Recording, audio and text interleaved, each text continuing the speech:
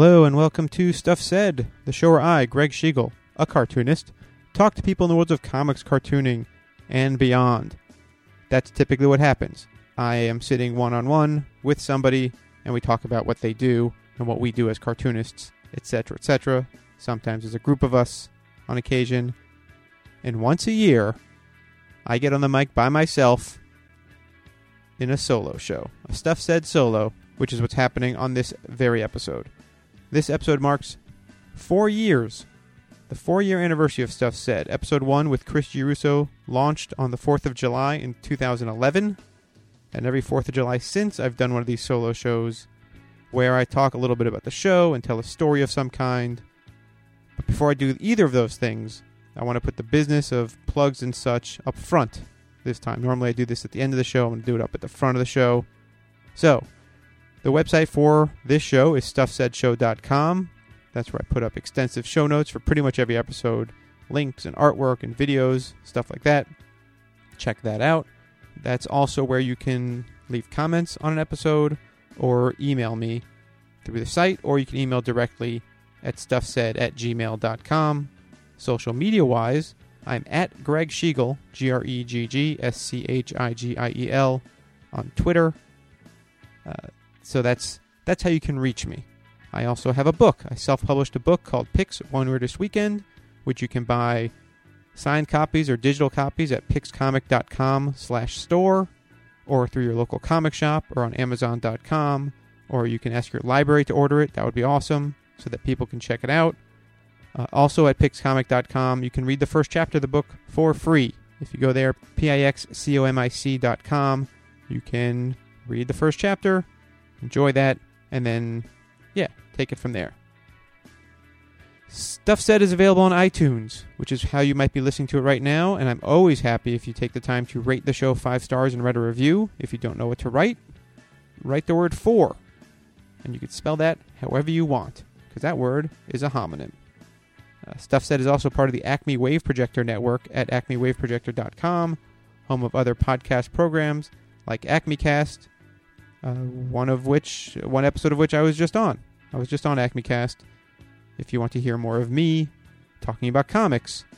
And speaking of more of me, I have another podcast, Cruising Together, where the aforementioned first guest of this show, Chris Giarrusso, and I chronologically are watching the films of Tom Cruise. And we are inviting friends, episode by episode, to kind of but not really discuss those movies. It's a fun and funny show, and maybe the silliest, dumbest thing I've ever done as a professional person. So I encourage you to go listen to Cruising Together. Again, on iTunes or at hatterentertainment.com/cruisin'. So there's all that on the plug side. So like I'd said, I've done solo shows as part of the recognition of anniversaries. In year 1, I did talk about John Buscema, who was no longer with us, so we couldn't interview him. In year 2, I talked about how I broke into comics, or into Marvel comics in general. In year 3, I went back to talking about somebody who was no longer with us. I told stories about Mike Moringo, and it seems that, patterns being what they are, it makes sense that in the second year I talked about breaking in. In this 4th year, I would talk about why I left my job at Marvel Comics as an assistant editor, and I don't know, it's like a nice bookend, right? How I broke in, why I walked away. So let's do that, and then I'll say some other stuff after that. So here's the story of how and why I left my job at Marvel Comics in January of 2000. Hello, I must be going. I cannot stay. I came to say I must be going. I'm glad I came, but just the same, I must be going. When I accepted my job at Marvel Comics in October of 1997, that's a long time ago at this point, I went in knowing that I would not be there forever. I knew going in that this was not going to be what I was doing for the rest of my life. In fact, one of my fellow assistant editors at the time, who was concerned that by my taking the assistant editor job, I would not I would end up never drawing comics, pretty much made me promise that if I did not draw a comic in the first 6 months I was working there, I would quit that job. As it happens, I did draw a comic, What If number 113, in that window. So I never had to see through that promise, but it also turns out that that fellow assistant editor had left before that 6 months was up anyway. So it didn't matter, because part of the deal was he had to stay. Maybe it was a year. It might have been a year, not 6 months. Either way, it happened and he had already quit. Regardless, while I did not know my last day of working at Marvel Editorial at the time, I knew there would be an eventual end date. I think in my mind it'd be a thing of, I would do small jobs while I was working there, and then I'd build to regular freelance work, or at the very least save enough money so that I could leave the day job and pursue the freelance thing, which that second option is the height of foolishness, considering how little we as assistant editors got paid.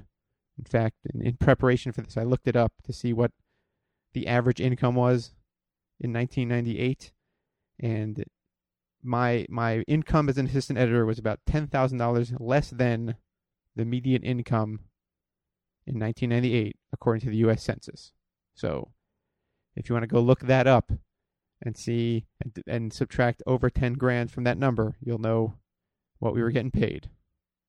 I don't want to be uncouth and start talking about specific numbers, but anyway, it was clear to me that editorial work wasn't necessarily my quote-unquote calling, through a few instances, but one I remember specifically was, so I worked for Tom Brevoort. I was his assistant editor on awesome books like Avengers and Thor and Avengers Forever and Thunderbolts, and I'm sure I'm forgetting something, but at one point we inherited the Hulk. The editor who was working on the Hulk had left, and we were given the book, and in time we needed to find a new writer. I can't remember if it was overnight or over a weekend, but I'd pondered the Hulk, which is something you do when you work in comics. And I remember coming in either the next day or after that weekend with a whole bunch of thoughts, very excited about some ideas I had about the Hulk, an approach, a concept I'd come up with as far as how to approach the Hulk that'd be interesting and new and as yet unseen. And I went through the whole thing with Tom, and I explained to him how to play off the Hulk and Bruce Banner dynamic that we'd known, but tweak it just enough. And Tom was awesome, and he listened to me and nodded. And when I was all done, he said, without shutting me down in any way, he pretty much said, that's great. All sounds very cool, but our job in editorial is not to write the books. Our job is to find the people who we think might do the best job with the book. We can make suggestions, certainly, but in the end, we weren't writing these things. We were editorial. And he was right. I still agree with him. But I know that in that moment, it reminded me that that's where I was and how that related to where I wanted to go. And again, I wanted to make comics. I wanted to write and draw comics. At the time, Marvel was a particularly interesting place to work. Company was in Chapter 11 bankruptcy pretty much the entire time I was working there. A far, far cry from where Marvel Comics is now in the year 2015. The president of the company changed fairly regularly in my 2.5 years there. I think there were 4 presidents while I was there. Sales kept slipping to new lows at the time, although if you compare the numbers, it's interesting, those years to now. The description I used to use at the time was it felt like we were, the staff at Marvel, editorial, production, manufacturing, etc., like we were the band on the Titanic. So we were all playing our little hearts out as the ship around us was going down. Again, it's weird to think of it now, given what Marvel Comics currently is, but at the time, these were genuine. I mean, people were leaving pretty regularly. As it was an atmosphere that had ups and downs. So on the upside, there was a sense of camaraderie. We were all in it together. On the downside, people were getting laid off. People were leaving for other jobs. It was really, an interesting place to be, for sure. And as a result, there was a limit to how much opportunity there was for trying new things, or pushing past what was known to work. So, for instance, I can remember a meeting where a group of editors were discussing the possibility of doing a new version of the official handbook of the Marvel Universe, which anybody that was reading comics in the 80s will remember as this awesome 12-issue run where it cataloged every superhero, every villain, every headquarters, whatever in the Marvel Universe, like an encyclopedia. And we were talking about doing one of those, and a real, genuine concern, a true risk, was what if this book gets canceled by issue 8? What if a book that's supposed to have 24 issues, a finite series, is going to get canceled by 8 because that's just where the markers were on sales? I mean, consider that this was a time where a comic book like Deadpool, so Deadpool is now very popular. There's going to be a movie made starring the character Deadpool. This was a book that was always under the threat of being canceled. I mean, without getting too specifically into everything, in 1998, the book was, I looked it up because I'm a mental case, but in 1998, the book was selling in the high 30,000s, low 40,000s.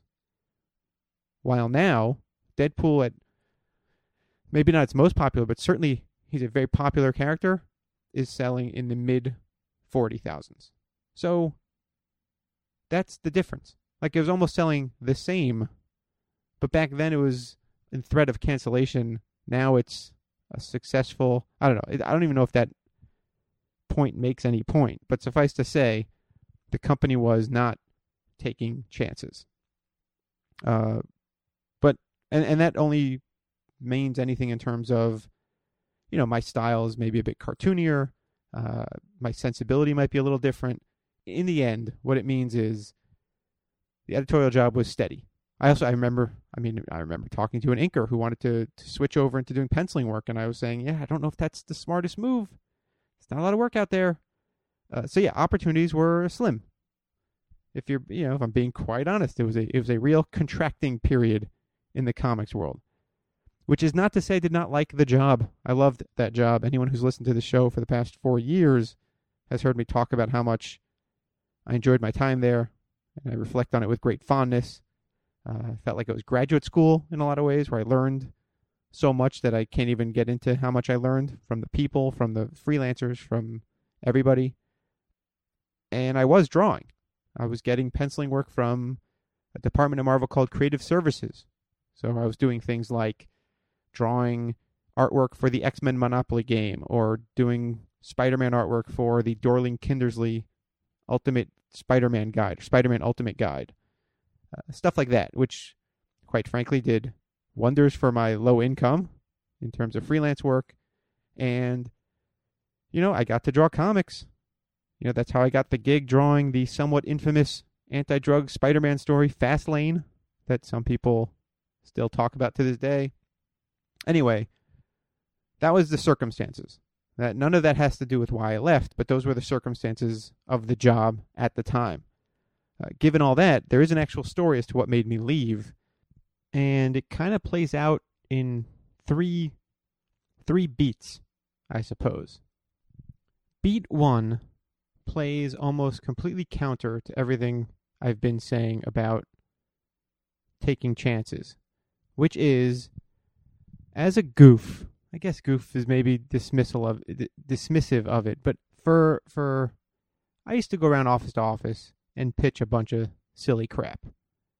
And one of the things I pitched was to the editor, Mark Powers, because the movie Swingers was still pretty popular at the time, and I had pitched a concept for a one-shot that would sort of riff off of the concept of Swingers, that would feature Star Fox and Thanos going out on the town, with Star Fox and the ladies' men of the Marvel Universe teaching Thanos how to talk to women, because Thanos wanted to woo death and was not having much luck with it, killing a bunch of people. The whole thing was a joke, but it was a funny idea, and Mark was on board, and he said, if you fill out the paperwork, I will sign it, and we'll see if we can get this project going. And by, I don't know what stroke, this pitch of me writing and drawing a one-shot humor comic was approved. Not under great circumstances. The person who told me it was approved pretty much said, quote unquote, despite my objection, your project got approved. So there's that. But the point is, I was on my way to writing and drawing a one-shot comic book for Marvel Comics. It was very exciting. And if you want the full story of how Star Fox's Swingin' Spring Break Super Special eventually never came to be, go to the show notes, and there will be a link to a telling of that whole story. So that's phase one of this 3-part explanation as to what got me to leave Marvel's editorial department. Part 2 came on a day, again, this is now 1999, for anybody keeping track. I started working in October of 97. There were major layoffs in 1998. And then in December of 99, I think it was December, might have been November, Tom Brevoort and I shared an office. We sat our desks against the wall, so we faced our backs faced each other. He was on the phone with somebody, and he leaned back and said, "Hey, Greg, any interest in doing some freelance art for Nickelodeon?" And I was like, "Yeah, I'll do that. Sure." Turns out Tom was on the phone with a friend of his who worked at a department at Nickelodeon called Nickelodeon Creative Resources. And Nickelodeon Creative Resources was a part of the licensing department at Nickelodeon. So NCR, Nickelodeon Creative Resources, was responsible for creating style guide art, the stuff that ends up on stationery and packaging and T-shirts. They approve 3D sculpts for toys or bubble bath bottles or amusement park rides, things like that. And they were looking for people to draw character art for that exact purpose. So I spoke to this guy about what exactly was involved, and he explained that I needed to take a test. And the test pretty much meant I had to draw 2 poses of a couple of Nickelodeon characters. So he sent over reference and turnarounds for 2 properties. One of them was a show that was on TV called Cat Dog, and the other was something that I'd never heard of called SpongeBob SquarePants. Again, folks, this is 1999. I had to draw 2 poses of each character and then send those back. So they would then, based on my drawings, they would determine whether I was, whether I tested properly to get freelance work drawing these characters. Seemed simple enough. I was ready for it. What I did not expect to come of this was the offer of a full-time job. I did the test, I sent them in, and I got a call back saying, "Hey, we like these samples. We want to hire you to work here full-time." I did not expect that offer to pay nearly double what I was making at Marvel for a job that I'd basically be me drawing all day as I understood it. So it was certainly something I would need to consider. I'd be foolish not to consider such an offer. So, I was thinking about it and, going back and forth. Here I was offered a full-time job drawing. A project that I had pitched to write and draw had been approved. And I think at that point I was doing cover sketches and laying things out and writing up a plot. I mean, all the stuff that I wanted to be doing was starting to happen. And it was kind of awesome. But at the same time, I did have a steady job and I really liked working with Tom. But I also knew it wasn't the long-term goal, etc., which all kind of dovetails into phase 3 of this story. I was wrestling with the decision, trying to figure out what to do. I'm fairly certain this happened on a Friday because I then had the weekend to think about it. But all of editorial were called into the editor-in-chief's office for a meeting. Editor-in-chief at the time was Bob Harris, and every editor and assistant editor filed into his office, and we stood around or sat on the floor. I know I was sitting on the floor because there was a lot of us, and it's only so big an office. And this meeting was to talk to us in editorial about the content of our books, how that affected the sales of those books. Specifically, leading this meeting, or rather, the reins were handed off to a VP of sales who proceeded to explain to us that they were trying to get the books into Toys R Us, into retail outlets like Toys R Us, and that the content of the books was very important because they had shown books to the people at Toys R Us and they had questionable content. He pointed out specifically an issue of Captain America they showed Toys R Us, which featured the Hate Monger, a villain who, if memory serves, has the brain of Hitler or somehow Hitler connected. And the issue has, swastikas and all kinds of stuff in it because it's the Hate Monger. And he pointed to another comic book, an issue of the Spider-Woman title at the time, where the underage Spider-Woman is going after Peter Parker romantically and trying to kiss on him, and I think she actually plants one on him. I can't remember. I didn't read that comic. But Peter Parker at the time was an adult and was married. So it was like, hey, this is questionable content. And he said this wasn't good because if they're going to sell these books in places like Toys R Us or Walmart or bookstores or what have you, we as editorial had to be careful about what was in the books. And that might be 100% correct. I'm not disputing that if you want to sell a book or a product to a mass market, you need to be mindful of what is going out there. But at the same time, we were following the comics code. We were doing things by the rules. And certainly the comics we were doing were being produced months in advance. Nothing was being snuck past anybody. In fact, I know, even though I wasn't working on Captain America, that any book with swastikas or any kind of symbology like that, is that the right word, symbology, needed to be run by people for extra approval. I know that Tom and I worked on a collection of Golden Age Captain America stories and had the cover to Captain America Comics #1 recreated, and I had to get express permission to recreate the swastikas on that cover. And I got that permission only for when the book was getting wrapped up, those swastikas were removed, and the cover is printed without them. If you go look for Captain America, The Golden Years, I think was the name of the trade. I'll have to look that up. But there's just some red dots in the background where, if you look at the original Captain America Comics cover, there are, swastikas because they were Nazis. Anyway, that was that's what happened there. So, yes, while it's entirely possible that that idea was correct, to be mindful of the content of the books, the fact is we were doing everything within the rules of our job as editorial.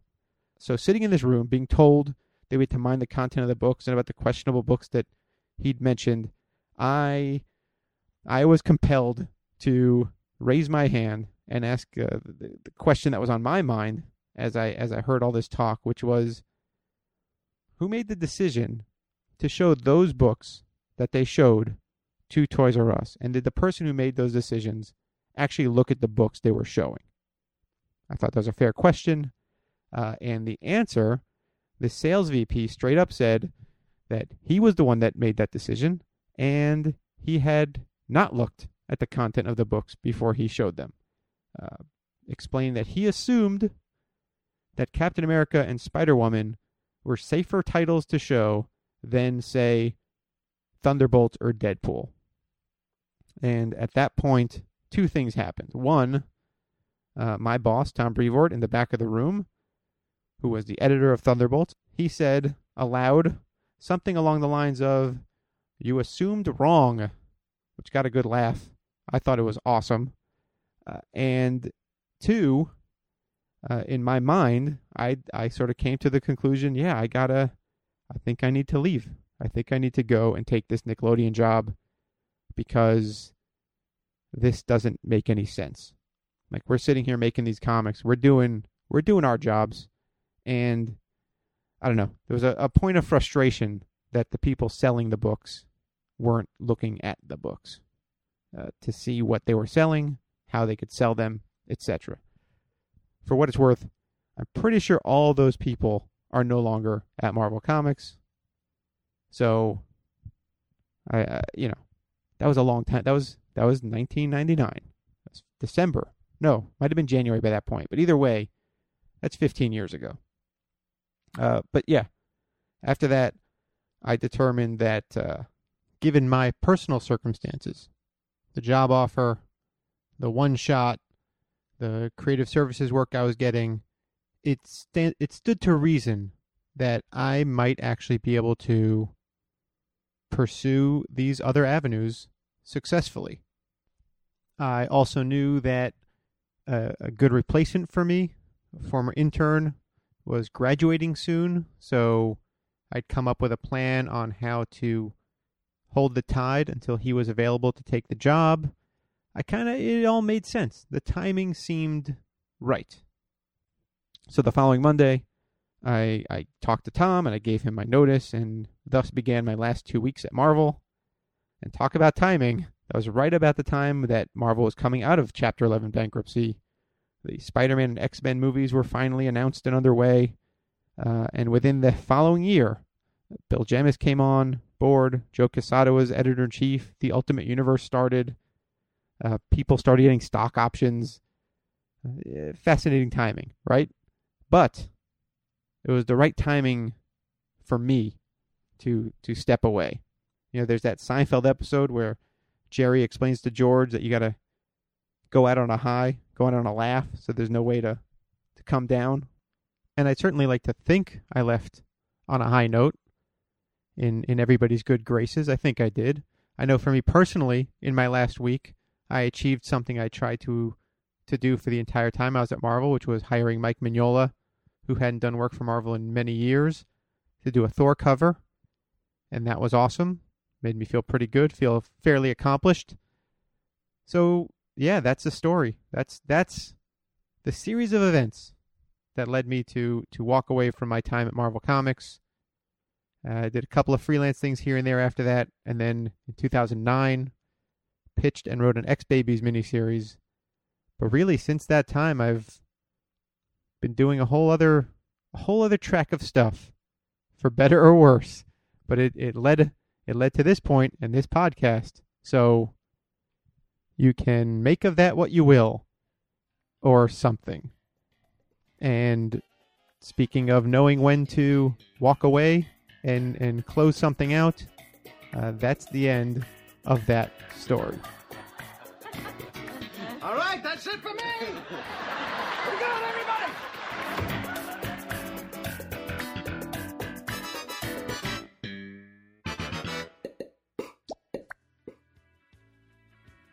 And there's that. And at this point, I will admit to having a double motive, hidden agenda, ulterior motive, I think is what I'm looking for in telling that story. It was not just because it was a nice bookend to my second anniversary show talking about breaking into comics. The double motive, I like the sound of double motive. I'm sure that's not right, but the secondary reason is I'm doubling down to let all of you know that as of this episode, I am taking a hiatus, an indefinite hiatus from Stuff Said, but a hiatus because I have the intention of getting back to it. For now, however, given what I want to do, need to do, and have the actual capacity to do, something had to give, and in this moment, that thing is this show, Stuff Said. I am crazy proud of this show and what I've done with it. When I initially started 4 years ago, I set out to produce a show that was unlike any comics-related show I'd heard. I wanted to hear comics people talking the way I've heard folks talking when they're interviewed by Jesse Thorne on his shows The Sound of Young America and now Bullseye. Or the kinds of lengthy, real conversations like Mark Maron has on his show WTF with other comedians, that peer-to-peer, this is what we do, let's talk about it kind of thing. And I'd like to think that over the past 4 years I've done that. I'm immensely satisfied with having done that. I did the math. I had 42 guests over the past 4 years. This would be the fourth solo show, 5 group shows, presented 3 convention panels, and then there's those 2 made-up people. Well, not really made up. One of them was made up, and the other one is just a total bamboozlement. But I'm happy with what I've done, and I I put the show on hiatus with a bit of...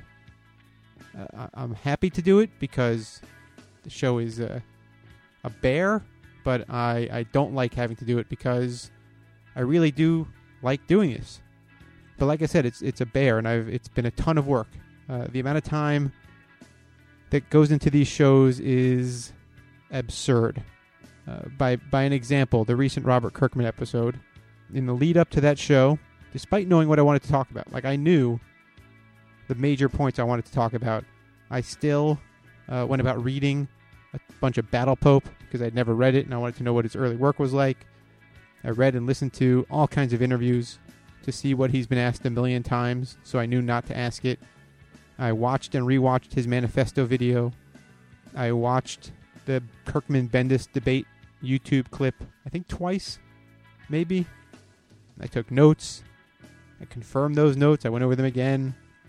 And then there was the actual recording, which was over 2.5 hours of chat.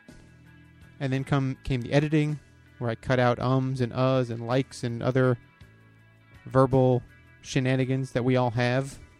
And I do that. I've done that for every show. And that takes at least 3 times, if not 4 times, as long as the recording itself. So a 2-hour episode, figure took 6 hours to edit at the minimum. And then there's adjustments in sound levels, and I go in and I add that music and record my intros and my outros, and in the end it ends up being like a week's worth of work, if not more, for one episode of the show. And then with that Kirkman episode, I went ahead and tripled down and decided, hey, let's do an April Fool's episode and record an entirely new hour of made-up stuff that we'll have to write and record and edit and produce. So, look, I think both of those episodes are great, and I think they were both worth doing, but it comes to a bigger issue, which is, why? Is the show doing what I want it and need it to do beyond a way for me to just talk to folks and make a thing? I feel like I can talk to folks. I mean, that's one thing. And then making the show is another thing. But I will be straight with you. Aside from a big episode here or there, and you'd be surprised who the big episodes are.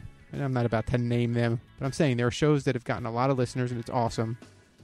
But the listenership hasn't grown by leaps and bounds over the past 4 years. And while... let me rephrase that. The listenership has not grown in the way I would have liked it to grow.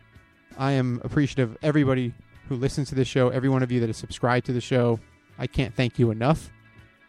Some of you have been even more generous and donated to support the show, which is, I mean, holy moly, that's even the greatest. Unfortunately, it's been few and far between, and not to dismiss those of you that did, because again, I super appreciate it, but it has not been nearly, like, not enough to even say cover the cost of the equipment, for example, that I use to do this show.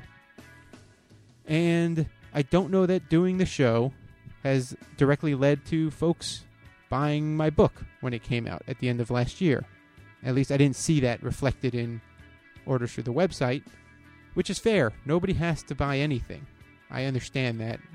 But a part of me thought, like, okay, as I build an audience for this show, which is and has always been 100% free to download and listen to, perhaps that will translate into people being interested in the work I'm doing. And maybe it has, and I just haven't seen it. But that's all factoring into this decision to put the show on the shelf for the time being. Because it's maximum effort for less than ideal results beyond the show itself. Has me thinking that I need to, as discussed in that Robert Kirkman episode, pivot. I love talking to other cartoonists and comics people about what we do, but I think I need to do it differently. And I need to figure out what that means. And in the meantime, I want to make more comics. And with Stuff Said and my other show Cruising Together and working on SpongeBob comics and trying to have an actual life, I'm overbooked. And I'm not making more comics. So, in the end, Stuff Said is getting benched. Indefinitely for now. When it comes back, which is the plan, it will be different. I'm not sure how. Probably less editing on my part. Maybe more shows like this where I just talk about something by myself. You know, that would still be stuff being said, certainly. You know, maybe less production in terms of adding music and that sort of thing. Maybe I'd do more group shows. I enjoy doing those, but with different groups of people. Maybe I won't hew to a specific schedule, and maybe it won't be out every 15th or the 15th of every month. Or it'll come out when there's a show, when I have something to share. I'll probably get over my have to record every interview in person rule and use video chat or phone recording to talk to folks. I don't know yet. I'm figuring it out. But I do know there are still people I would love to talk to and say stuff with. If anyone knows Louise Simonson, I'd love to talk to her for an hour, for sure. Jules Pfeiffer, Kyle Baker. But yeah, I've got a list of people I'd love to talk to. Love it. So, I'm taking a break, but it's always in the back of my mind. Believe you me, the way my brain works, I'm constantly thinking of who I can talk to, what the conversation might be like, things I'd want to ask, and I'm sure I will miss this more than I think I will while I'm taking this indefinite break. So that said, I ask you to not unsubscribe. If you've subscribed in iTunes, leave your subscription alive. I do intend to do something. If at the very least, if it comes to the point where I go, you know what? I've taken the break and I don't miss it and I don't want to do it anymore, I will do one more episode where I explain that. But for the time being, the plan is to pop in from time to time. And besides that, if you do want a monthly dose, I encourage you strongly to sign up for my monthly newsletter. I send out a newsletter on the first of the month to people subscribed to my email list, which provides updates on things I have going on. So if there is an episode coming up and I'm planning for it, it'll show up there first. That's where you'll get your first word of anything new. And you can sign up for that at the website, stuffsaidshow.com. You'll see it along the right side of the page. If you are someone who has donated, and I thank you again, and you are upset and you want your money back, email me. We will work that out. Otherwise, as always, the theme music for Stuff Said was written and performed by Craig Chin, who's at rudeanagrams.com, and I thank him for it. For more about me, aside from that newsletter that I mentioned earlier, and Cruising Together, and my book picks, One Weirdest Weekend, keep your eye on hatterentertainment.com. HATTER entertainment.com. That's my web hub. That's where everything will come from. That's about all the stuff I have left to say for now. See you next time. La, la, la.